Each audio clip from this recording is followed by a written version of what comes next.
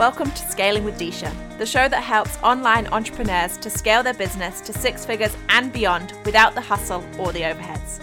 I'm your host, Disha Waddup, and I'll be here each week to remind you that you can do anything you set your mind to. Hello and welcome back to another episode of Scaling with Disha. I am here today talking to Anwi, and we're going to be talking all about finance and wealth, which I'm super excited about because this is a brand new first topic here on Scaling with Disha. So I cannot wait to get stuck in. Anwi Bhatt is a certified business wealth strategist, gender racial wealth gap advocate, and founder of Wealth Fluency. She helps successful, driven businesswomen gain clarity and control of their finances to attain financial independence. Having 10 years experience with major banks in Europe to implement systems that make them a lot of money, she's uniquely placed to help women understand their finances and develop systems that help them build wealth, achieve financial security, and the freedom they are looking for. Welcome, Anwi, to Scaling with Disha. How are you? Excited. I'm happy to be here. Thanks for having me, Disha. I am looking forward to this. Anything money, anything women making money and wealth, I am totally there. Yay. So tell us some of your backstory. Tell us, how did you get into this field? I got into finance by fluke, to be honest. So what happened is I dropped out of med school. My parents wouldn't let me be African descent. We have to be graduates. So I went back and I was like, okay, let me just do something. And trying to leverage a year and a half, 2 years that I did in med school. I leveraged that, so I became a biomedical scientist so that I don't have to do all the years all over again. Then being a biomedical scientist, you need to have 1 year training. And in the UK, we have only one employer that does training, which is the NHS. Wow. So you have all those universities churning out graduates, but then you have like 3-4 trainee positions that come up in the whole country. So whilst I was waiting for me to get my trainee opportunity, I took a full-time role at the bank. I was working part-time during uni. And then I just kind of got caught up into that, and I became a business advisor and just grew up in the bank. So that's how I ended up in financial services and became a business analyst, then did my certifications in business analysis and business architecture, and then became a consultant where I just go in now and help them deliver this projects and systems and implementations when the FCA decides that, yes, we need to do more consumer rights because we need to safeguard our consumers, or when the EU decides like, yes, there's just too much commissions taking place, which was the latest one. What was happening is people were directing consumers towards where they were getting more commission than rather where was more suitable for the clients. So they tried to stop that. So that was, again, something that we brought in and ended up in investment banking. And that is where Wealth Fluency came about, because I kind of noticed a massive disparity between the private banking clients I was working with via the private bank and then the, Jane of the block business owner that was doing her thing. And one thing I noticed is that they were all business owners. So let me just clarify that, where they're like, the only way to build wealth is not business. Think about it. All these big time CEOs that you see out there, they've got a side hustle that is paying them well. They're either speakers or they're non-executive directors or they're chairmen of different entities that are paying them. So let's just put that into perspective, that even these big guys that are getting 6-figure bonuses have hustles. So everybody has multiple sources of income, right? That's how you get wealthier and richer, multiple sources of income. Exactly. So this applies to entrepreneurs as well as professional career ladies in tandem. And then the second thing I noticed whilst with them was the way they went about their money, the way they structured and the strategy that they were using around their wealth was like, it had nothing to do with how much they were actually bringing to the bank. And it had nothing to do with their net worth, because a lot of them were ultra high net worth anyways. It was just the day-to-day in regards to how they set up their business, the tax strategies that they're putting in place, and how they also set up their family offices as well, which is like a specific company that is set up just to run your business and your investments, and how they do all that so that they make sure that, one is feeding the other at all times. And that is what I wanted to bring to small business owners, especially business women, because we have been boxed in a little box saying that we're moms and so on and so forth. And a lot of us are breaking out of that, but society is not used to us breaking out of that box as yet. So right now we're literally kicking and screaming like, hear us, literally, we are the suffragettes of wealth. Yes, I love that. It's so funny, isn't it? Because I have been learning and delving into this tax structures and company structures and all of that sort of stuff. And when I talk to other people about it, they're like, oh, I don't know anything about that. I'm like, but you're a business owner. Like, surely there's something you should have had some knowledge, or look into how you can structure your business better and differently. So how do we do that? Should we be structuring our finances to become more wealthy? That's a very big question. Absolutely. What is happening, especially in the online space, is that we get carried away by fads. So right now, everybody wants to be a six-figure earner. Everybody wants to be a millionaire. Everybody wants to be a billionaire. Fine. But is it in alignment with the kind of lifestyle you want to create for yourself? Because to run $1 million business, to run a global business, to run that kind of business, it takes a certain amount of energy, it takes a certain amount of effort. And even though you are not running it day to day, you have to manage these teams. You have to manage your management that is running this for you as well. So is that what you want? So you have to decide what it is that you want to do with your business. Ideally, are you looking to sell it? Are you looking to close it when you have basically reached your climax? Are you looking to hand it over to the kids? Depending on what that is would depend as well as to how you structure your business and how much input you need to put into the business itself. So yes, definitely, if you want to build wealth, you need to have a certain financial structure in place. Just the same as if you want to build wealth, what business model are you using?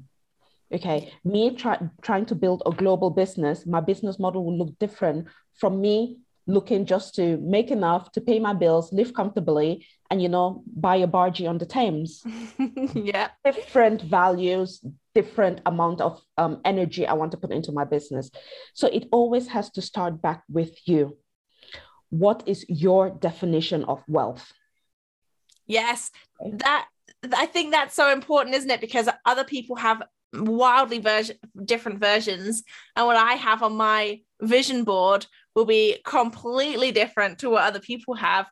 And I know from people that come into my home and look at my vision board, they think it's astronomically excessive. And I'm like, what? It's totally achievable. I don't see what are you talking about? But it's different versions of the way that you see life, I guess, and what, like you said, your version of what wealthy is for you. Yes. And that is what makes it sustainable. And that's what makes you stick with it in the dark days, in the rainy days, in the days that, you have the 12th no from a client. That's what makes you stick with it, because it is your definition and you're not aspiring for something that is abstract to you. Yeah. So if you want the $1 million business, if you want to be a millionaire, now cascade it back. It needs to be anchored into different aspects of your life. Yeah. If it's just, I want to be a millionaire, the likelihood of you achieving it is very, very low. Instead, if you want to be a millionaire because one, I want to start this NGO, then I want to, retire my husband, then I want to travel the world with the kids, or I want to buy this house up in, I don't know, the Bermuda Triangle. I don't know why I chose that. It just came. But you can see how I could taste, I could feel, I could see my $1 million. Yeah. And that is what you want to do. You want to literally engage all the senses so that it's more realistic for you. And with that, you're able to then quantify it and then break it down into what is achievable. Like on my vision board, I'm like, okay, I need to put away enough money so that my kids don't have to pay for university. And I've got 2 boys. So I've got the whole college fund on the vision board. as we're talking about vision boards, and it's 120K for them not to have to pay any school fees whatsoever. And also with expenses and so forth, just using the latest statistics. So it's 120K, and that is 60K each. And my eldest is 12. No, he's 13. So I know that I've got, 5 years to hit that target of the first 60K. Yeah. And then the other one is 9. So I've got a lot more time to hit the next 60K. So you can see how that vision now, I've broken it down into, okay, this is how it actually works out. And then it makes it more achievable. And then I know that, okay, I want to make, 6 figures in my business. And this is how I'm breaking it down over year 1, year 2, year 3. But let's start with year 1. I don't need to do the whole 60K in 1 year. Remember, I said he's 13. So 14, 15, 16, 17, 18. I've got 5 years. Yeah. So it makes it more. And that is how you go about building wealth. And again, this is more the financial side of it. Because what I encourage you to do is literally take the word wealth, WEALT, and then what does it mean to you? What does the W mean? What does the E mean? What does the A mean? L, H, and so forth. And it actually then, okay, these are my values. This is what it attaches to. And some of it will be money, but all of it is not money. There's your spirituality as well. We know the whole, meme that goes around in regards to Steve Jobs, that if he could give up all his money for 1 additional minute with his family, he would. Yeah. And that just goes with the health. Your health is your wealth. Okay. Yeah. Your spirituality is your wealth. Your relationship is your wealth. They keep telling you your network is your net worth. What does that look like? Is it building you up, or is it literally digging you 6 feet under? Yeah. So it's all, and I encourage everybody. I know in my space, when we talk about wealth, we talk about money, but it's so much more than money. It's about your happiness and those things that make you happy. And when you know what those are, then let's funnel money down those routes, because it's a means to an end. Yeah. But money plays a big part in our happiness, massive part. Yes. So let's say we're looking for a $1 million business or a 6-figure. Let's start with a 6-figure year. Mm-hmm. What is the best way to set up our businesses from a financial perspective to be able to maximize that money and turn it into, rather than just money, like say, turn it into wealth? Okay. First things first, I follow profit first. Pay yourself. Yes. Okay. Pay yourself. Out of every £5, pay yourself. Even if it's 50p, do it. It puts you in a whole different energy space and mindset space in regards to what you're doing and the impact you're having in your business and also in others' lives. So you want to pay yourself first. And with the profit first methodology, it puts you in a place where you are in control. So when a revenue hits your bank account, which is your main business bank account, which before I go into main business bank account, separate it, have your personal and your business. Yes. Here, I'm just assuming that it's already been separated, but definitely separate the two. Yeah. Absolutely. One. Yeah. Have a personal one. So when you have your 5-figure launch and the money lands into your account, these are the 5 places that you need to split your money out into: your pay, your taxes, your profits, your operational costs. Yes. And then the last thing is the expense. So what you want to do, you do not want to be in a position where you have a 7-figure launch and 6.9 of it is expenses, because you're using all the latest funnels and you've paid so much in ad spend and so on and so forth. So by you taking all of those elements out first, you know that I've only got this amount of money left on expenses. Yeah. I've only got this amount left on my ads budget. Yeah. And then it makes it worth your while, and it makes you more creative and inventive in different ways for you to maximize. Maybe it's £500 you have left, or maybe it's $5,000 you have left for expenses. How do I maximize this to still, get the amount of clients I want in, still be able to use the systems I want to use? But I've paid myself, I paid my team, my operations are running clean, my taxes are covered. So when comes my tax bill and my VAT bill, I am not panicking. I've worked with so many consultants as well. that don't put away for their tax. Then when the tax bill comes, the future clients are the ones then that they have to work for to then be able to pay their tax bill. Yeah. Yeah, it sucks. I know I did that my first year of paying tax, and I was like, oh crap, that's a real thing. I have to pay the tax man a whole bunch of money. And I was that person running around. I've since got better. I now have it. I also use the Profit First model, so I have it, and I am prepared. But I have been that person where the tax man, your accountant sends you the bill, and you're like, I have to pay what to the tax man? Where am I going to find that kind of money? And I remember that first day, and I rang a friend of mine in a panic, and she's not an entrepreneur. She is self-employed. She's employed. But I rang her, and I was like, I don't know what I'm going to do. But she was the person that encouraged me to go self-employed at the time. And I was like, it's all your fault.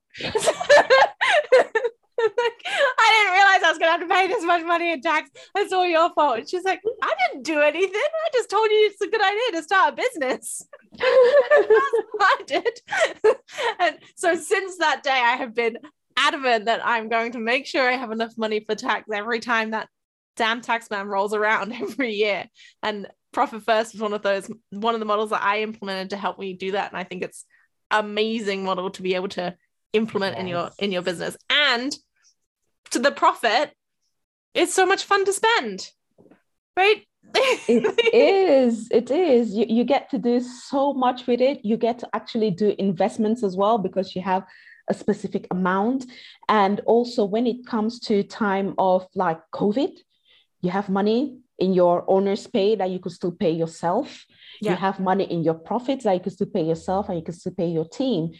And that is what a wealth business does, a business that generates wealth rather than just pays you an income. Mm-hmm. Because the struggle that I saw during COVID, when COVID first hit, is that a lot of people had income generating businesses.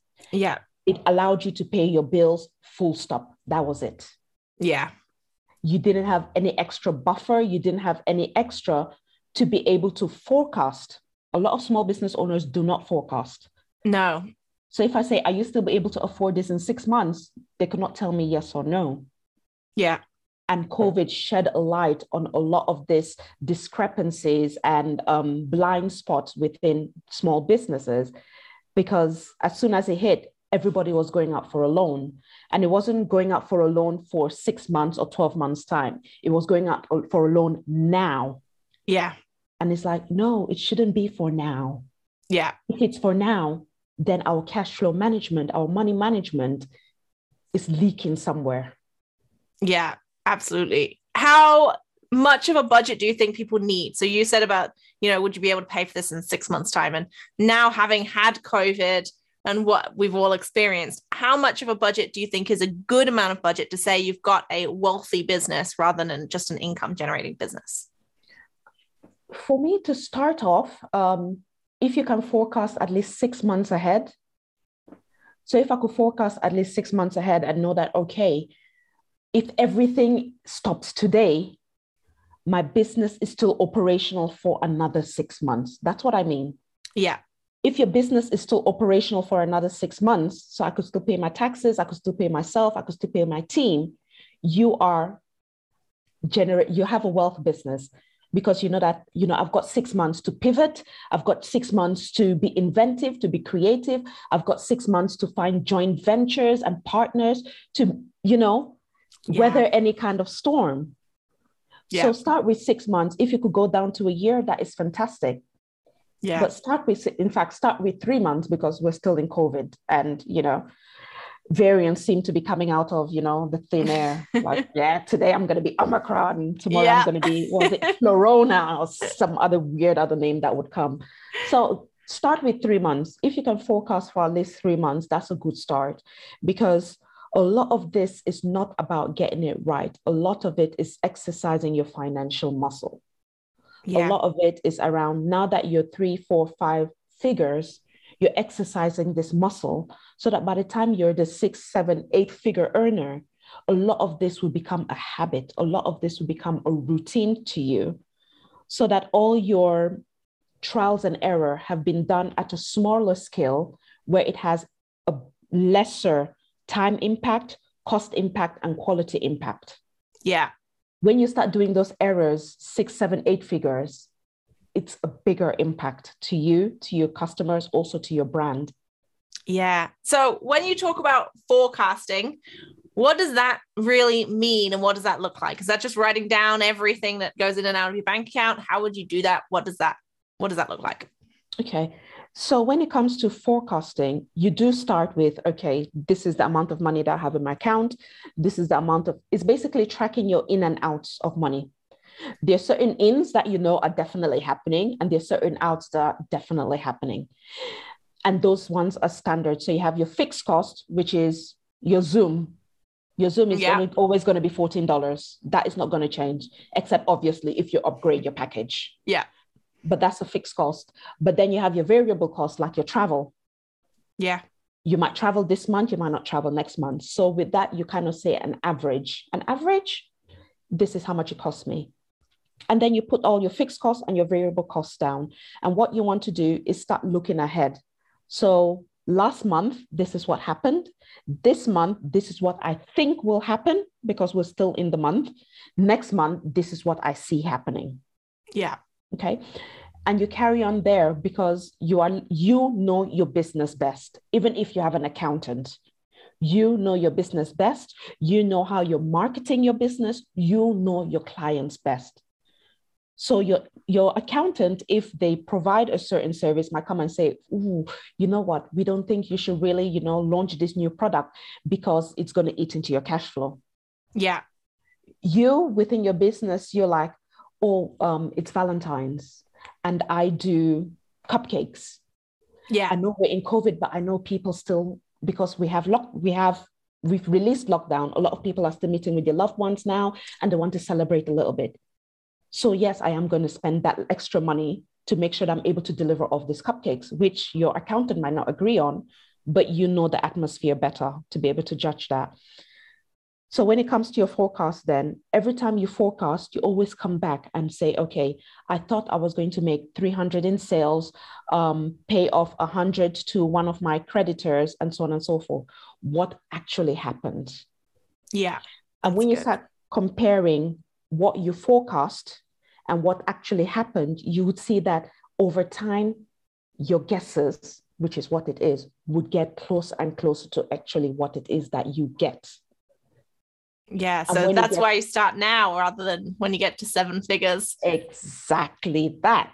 And then when you realize that, oh my God, I am literally to the penny or even to the dollar or 10 pounds of what I forecast, then you know that 6 months, when I say I'm going to do 7K, I am going to do 7K because you know what you're capable of. You've seen it. You've got the data to tell you this. And with that data as well, if you're looking to sell your business, that's what investors will be looking for.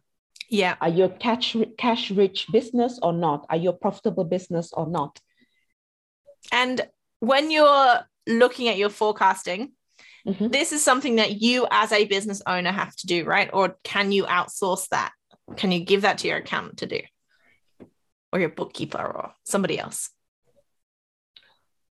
It can be done from a numerical perspective. They could just literally, based on your past, based on your past numbers, these are your future numbers. As a newcomer, if you've just started your business and you don't have past numbers, then it's up to you to kind of benchmark that based on you and based on the industry you're in. What are the industry standards? But you can do it. Your bookkeeper can do it. Your software even can, run forecasts for you, but they are based on your numbers. So you kind of have to put something in to get something out. So it's one of those saying that, do in, do out. Yeah. I'm trying to be PC here. I was thinking, should I say it or should I not say it? I went with like the child version of it. But what you put into your forecast is what you get out. So you have to make sure that you're actually putting in the right data, because the best thing for you as a CEO is that when you make a decision, you have data to back you up as well. And it's not just gut feeling, because gut feeling is usually where we start. That I have a gut feeling that this is going to work. But imagine the extra boost and the extra confidence it gives you when your data say the same thing as well. So you can Yes. actually make that informed decision that I'm making this decision. My data might disagree with me, but I'm aware that my data disagrees with me for these reasons, or I'm aware my data agrees with me. Yeah. And you're more informed and you're more aware, which is the biggest thing. Are we putting these forecasts on spreadsheets, or do we have some advanced software that you're using to do those, or are we just tapping it into a computer screen? Or using pen and paper? Whatever. You could use pen and paper, maybe pencil, more than pen, but I wouldn't recommend that. You could use spreadsheets if so you wish. And you can, depending how automated it is, you can just put in your figures and then the rest kind of concatenates from that. Or your QuickBooks as well should be able, you should be able to draw some of this information out to have a cash flow forecast. So there is software out there that can support you, or you can use a spreadsheet if somebody can put it together for you, or you can put it together for yourself if you're that technically inclined. Yeah. I would say don't like focus on what is you. So if you're a bookkeeper or an accountant, you probably already do this. But if you're not, and you think that is not necessarily where you want to spend your time, get something already pre-made. Because the focus that I want you to focus on is being able to just take the numbers that you need, yeah, and make a decision. I don't want you to spend your time doing what your accountant, your bookkeeper, or a wealth strategist can do for you, because your time is more valuable. You make more money doing what you do than trying to, run play all with these numbers. reports. Yeah. No. So definitely let your accountant run the reports. You take the reports and say, okay, this is what my profit and loss is saying. This is what my forecast is saying. Based on this, I'm in good health, or, I'm on support machine. What is going on? What is happening? And that is where you're most resourceful as a CEO. Yeah. You just touched on, you're a wealth strategist, right? So what does that mean you do when you come into somebody's business? What does that look like? That's different to, everybody knows they need an accountant, or most people know they need an accountant to, submit their tax return at the end of the year, or it's useful. I never touch that myself because I mess it up. So I know everybody knows you need an accountant for that bit. What do you need a wealth strategist for? What do you do inside of somebody's business? Okay, so a wealth strategist, when I come into a business, I kind of focus on 3 areas or 3 levels with you. I start with self-optimization, and self-optimization is you as the CEO. So making sure that your mindset is on point with where it is that you want to go, because mindset is a never-ending work. We keep building and building and building on top of it. So who you were when you were making, 3 figures, you need to be somebody different from a mindset perspective to be able to hit 6 figures. Yeah, absolutely. So dig deep to go high. Yeah. Yeah. So we focus on mindset. Also, we focus on how your forecasting is. So we start putting in that, start exercising that financial muscle, that your accountant is giving you this. What are you doing with it? Do you understand how to read your profit and loss? By just focusing on the relevant numbers, not like going blind with ants all over the page kind of thing. Now we don't go that in depth. And train you to be able to have that conversation with your accountant, to be able to have the conversation with your financial advisor when you get to that stage that you really want to go institutional investing. Yeah. So that is what the whole mindset and self-optimization is all about. Then we go into business optimization. What are your processes? How do you optimize that to make sure that they're lean and efficient? Because sometimes we build our business processes so cumbersome because over time we keep adding things to it, but we've never actually gone through the journey that, okay, do we need all these pieces to it? And how does it flow? So it's just looking at that and making sure that all the systems that you're stacking on your processes are there for a purpose. Yeah. Okay. So that alignment. Then on top of that, we have the talent. So always start with your process, then your systems. Your systems should always complement a process. A lot of the times we get a system and then we try to fit it into a process. No, your process should come first. So imagine everything crashes today and no computers work. How would you manually do it? Ooh. that is literally the bones of your process. And then you put your systems that automates things. Yeah. And shortens the time, which makes you more money because you're saving time. And then your talent, you're bringing people in to do a specific role. Because when you have all this in place, you almost literally have your job description, because you know the process, the system. So can you do this system with this process? Yeah. Easy. And that is exactly super easy. And that is all business optimization, process, systems, and talent. Then we go into legacy optimization. Your taxes. Are you using all the tax incentives that are available to you based on where you are? So we shouldn't be repelled by taxes. We should try to see, how do we leverage it? Yeah. Because the governments use taxes to try to funnel people a certain direction. So when they're looking for people to build more houses, they give you tax breaks if you decide that you're going to build a house. Yes. Or if you decide you're going to do development. So is that in alignment with what you're doing? Can you, make use of that tax break? What tax breaks can you use? What tax deductibles are you not using that you can use? Are you deducting the uniform? If you have any branded outfits, that's a uniform, tax deductible. So look at your taxes, look at exit plan. Do you have an exit plan? Are you planning to work until the end? What does that look like? Are you passing it on to the kids? If you are, we look at succession planning and so forth. And then we invest. Start looking at investments and aligning it with who you are. So maybe you're like, I don't really do stocks and shares, but I love business. Then we could do investing in businesses. Yeah. Either, investing in startups, or investing in joint ventures. There's so many different ways to invest that are not only, stock market. And also there, when you're investing, it gives you tax breaks. If you're using your full ISA, tax-free. Yeah.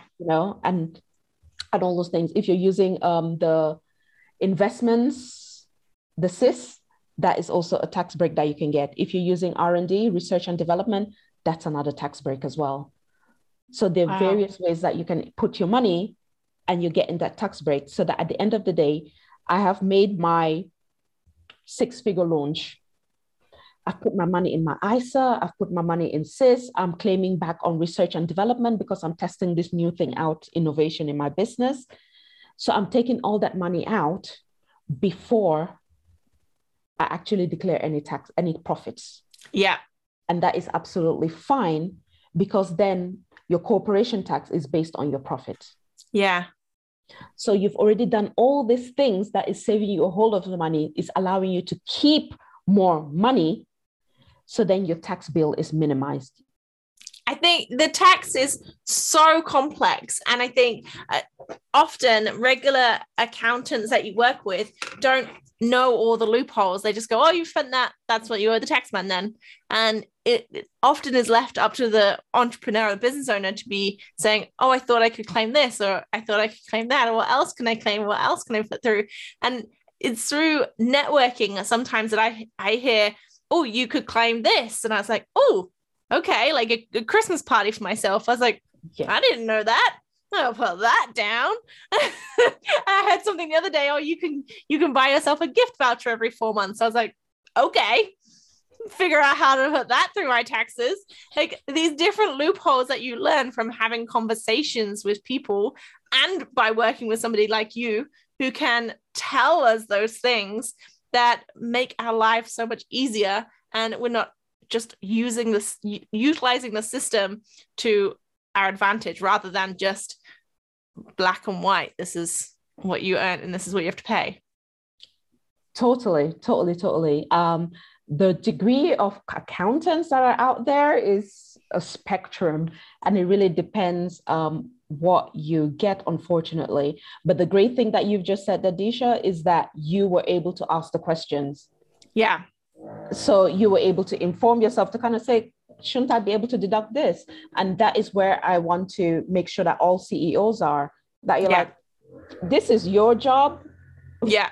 I want to deduct this, I want to deduct this. How can I make it work? Or I want to buy my house. So how much do I need to make to be able to buy this house, to have the right deposit down? Yeah. Have that conversation. Because what I noticed from the 2008 breakdown was that a lot of people were not able to have these educated conversations with their financial advisor. Yeah. And they bought a lot of things that they didn't quite understand. All they knew is that it's going to make me money. How it's going to make you money, you don't really know. How is it going to lose you money? You don't really know. And I'm not saying go out there and, get a PhD on subprimes, but just, okay, if house prices go up, I'm making money. If house prices go down, I'm losing money. That is the level that I'm talking about. Yeah. Yeah. And when you're disinformed, you're like, okay, I could have an educated conversation with my financial advisor so that we're on par and they're not selling to me. Yeah. And that is where I want you to be with your financial advisor. That is where I want you to be with your accountant, that we are equals here. Yeah. I know what is going on in my business. I need you to tell me what's going on with this. And I need you to tell me what is going on with that. Exactly the way you do with your VAs.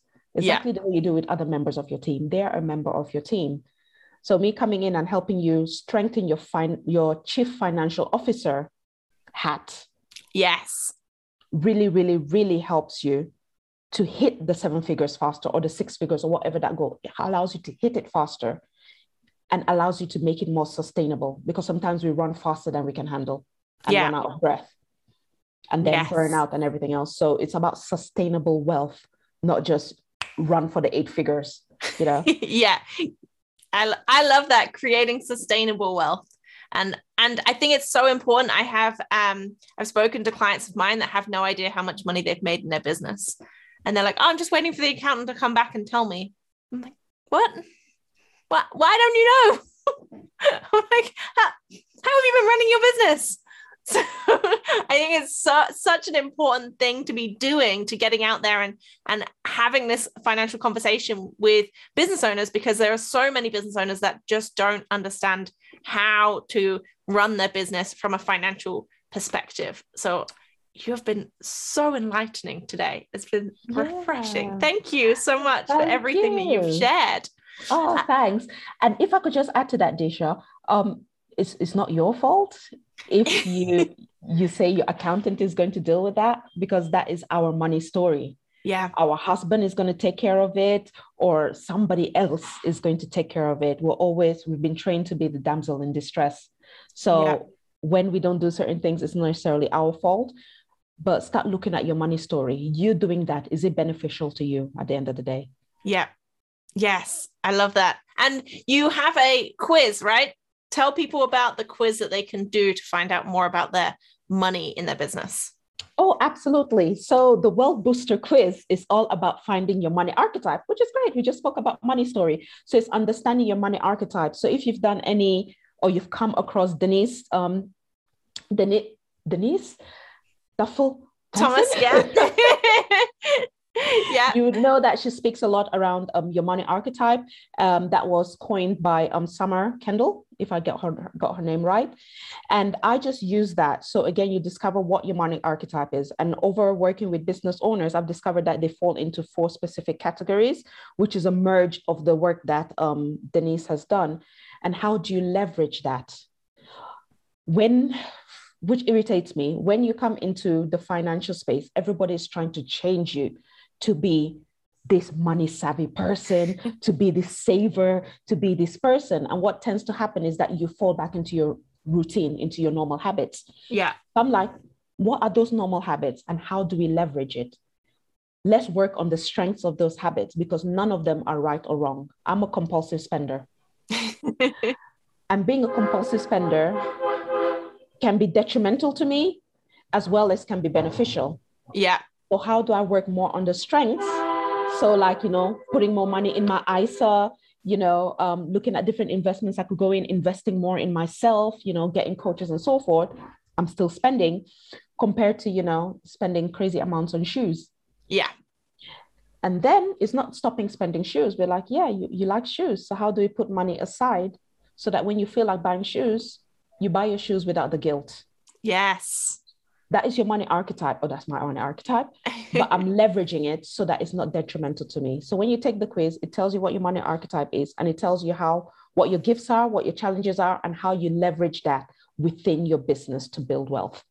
Fantastic. I love it. So I'll drop the link down below in the show notes for everybody to have a look at, and tell people how they can work with you.